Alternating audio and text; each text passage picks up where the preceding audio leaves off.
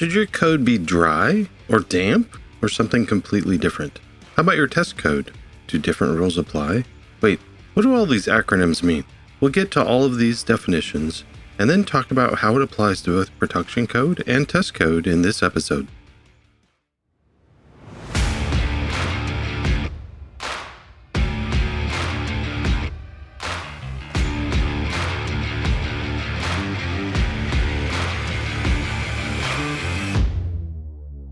Welcome to Testing Code.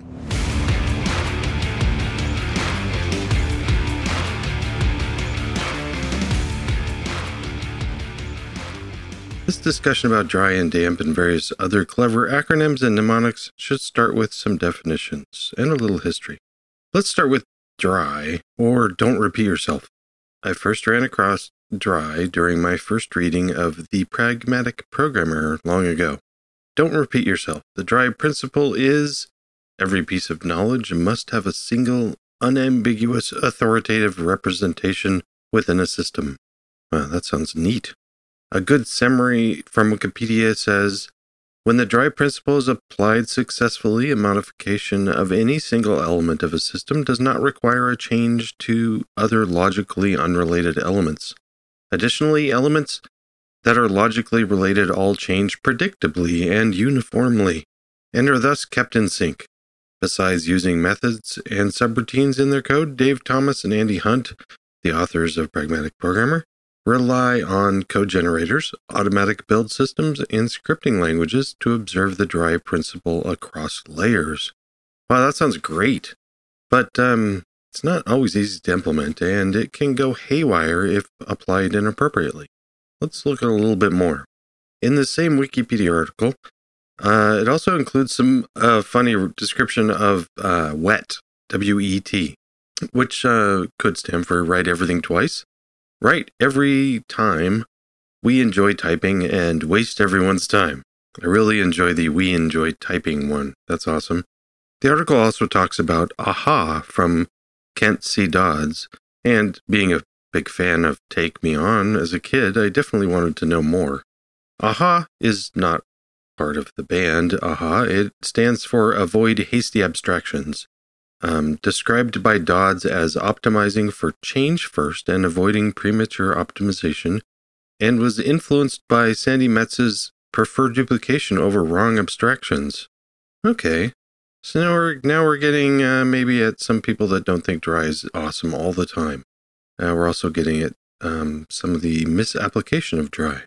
AHA programming assumes that both wet and dry solutions inevitably create software that is rigid and difficult to maintain. It's not good.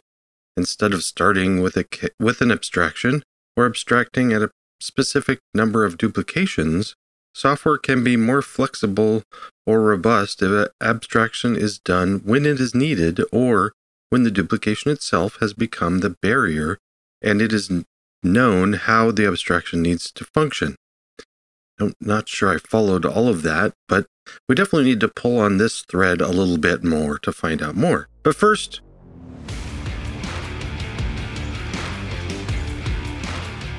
this episode of Test and Code is brought to you by Datadog, the monitoring and security platform for cloud-scale applications. Datadog APM lets you automatically track the impact of every code deploy on your application's performance in real time.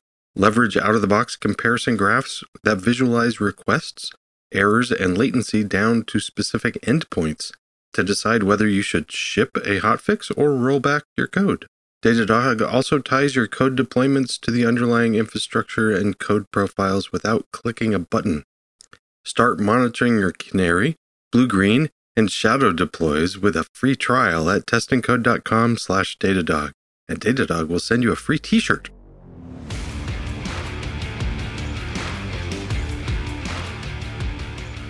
Okay, so we've defined dry, wet, and AHA, and it's not the take on me AHA, it's avoid hasty abstractions.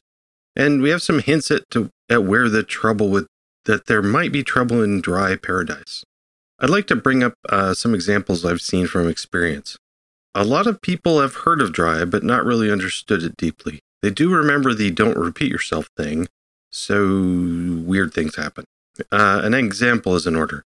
Let's say we have two functions, each with, say, 35 and 40 lines of code, and they share some of that code with each other. Let's say they share the first 30 lines of code and differ only in the last 5 to 10 lines of code. Wouldn't you be following the dry principle by grabbing those first 30 lines and sticking them in a separate function and calling that function from each of the original functions? Well, it's not that cut and dry. Get it? Dry?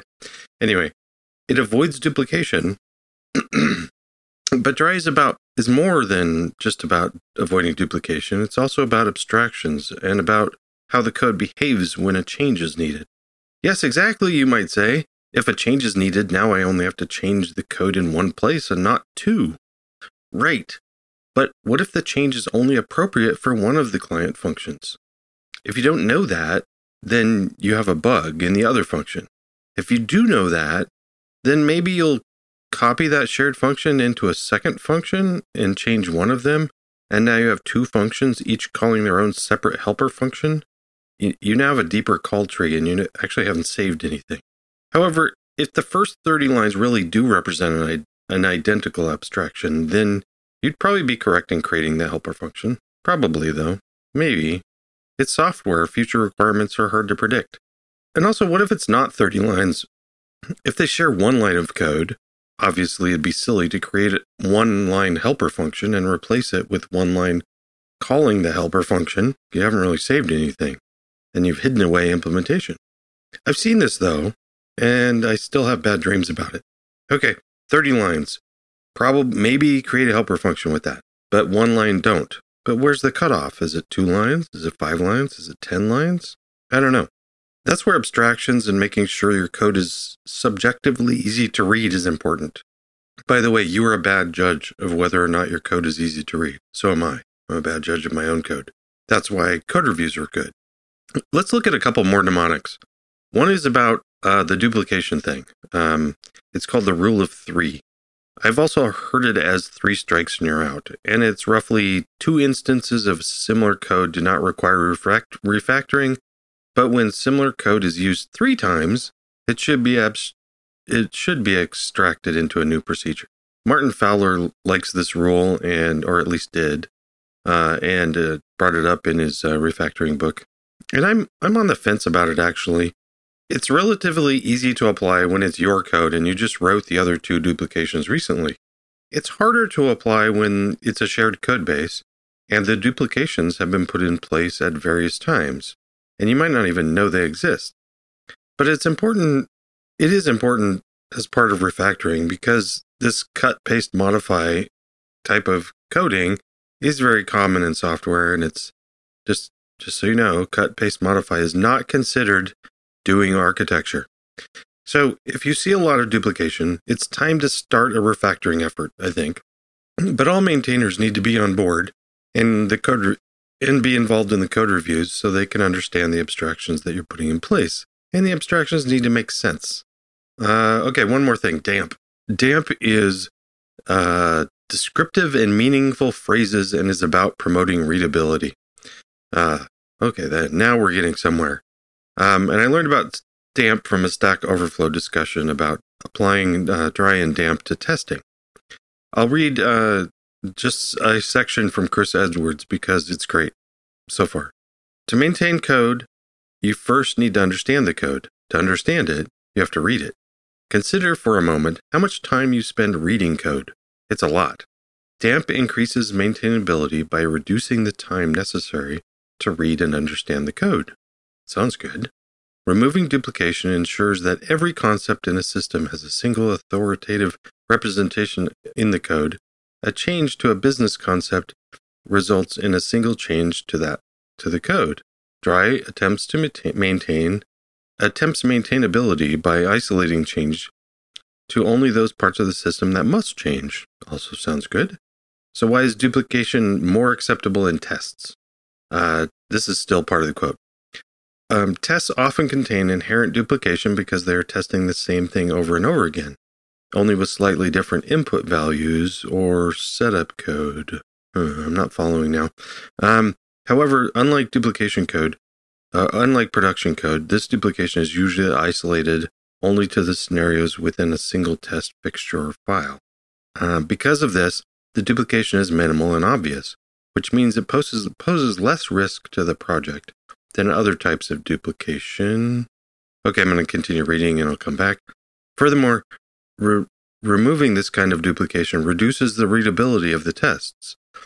The details that are previously duplicated in each test are now hidden away in some new method or class. Yeah, that's bad. To get the full picture of the test, you now have to mentally put all these pieces back together. Therefore, since test code duplication often carries less risk and promotes readability, it's easy to see how it is considered acceptable. As a principle, favor dry in production code, favor damp in test code. While both are equally important, with a little wisdom, you can tip the balance in your favor. End quote. And yeah, I also had some interjections in there, but okay, so now I'm a little more on the fence. He had me for a while, but then it kind of fell over a bit. I remember hearing Kent Beck once say that a test should tell a story. I like that. And I think it should kind of be at the same abstraction level. But shouldn't your code and the functions in it tell stories also? I guess I'll just say that how I deal with this. I don't really have good advice that I can tell you, but I can tell you how I deal with it. I do know that a long time ago, I started to try to make my tests as readable as possible. That's my goal. If there's duplication, parameterization, fixtures, and helper functions are great to clean that duplication up, but only if you can still read the test quickly and understand it. I also want to make sure that anything that can fail generates an easy to understand failure cause. That's kind of an aside thing from what we're talking about now, but that's harder than it sounds. I also know that when I started to do this for my tests, to make sure my test told a story at a consistent level of abstraction, I started wanting my production code to be like that too. So now I don't really have two rules for production code and test code. I want it all to be readable. Another thing is that I'm not that great at predicting what kind of changes are needed in the future. So my defense against all of this is a few things. I keep in mind dry. It's something to keep in mind, even if I don't follow it all the time. I make sure my functions tell a story at a consistent level of abstraction without hiding important detail.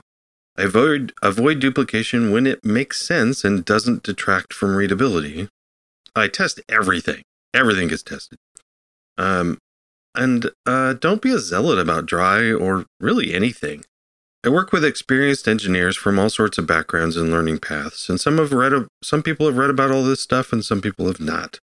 I try to not be on my soapbox, and I learn from my fellow employees and try to have them learn from me. Don't prematurely clump duplication into helper functions. Sometimes I need to write the same thing like 5 times before I really understand what the abstraction is and understand which of those duplicated things represent a abstraction. Sometimes it's 2. So sometimes I have to write it several times before I'm ready to refactor, after I really understand it. And also, don't be afraid to refactor other people's code. Your tests will help you to make sure that you don't muck things up, and your version control system allows you to roll things back if you accidentally make things worse or possibly make it less readable. You'll know that from code reviews. Anyway, also have fun. This is software. Don't get too serious about it.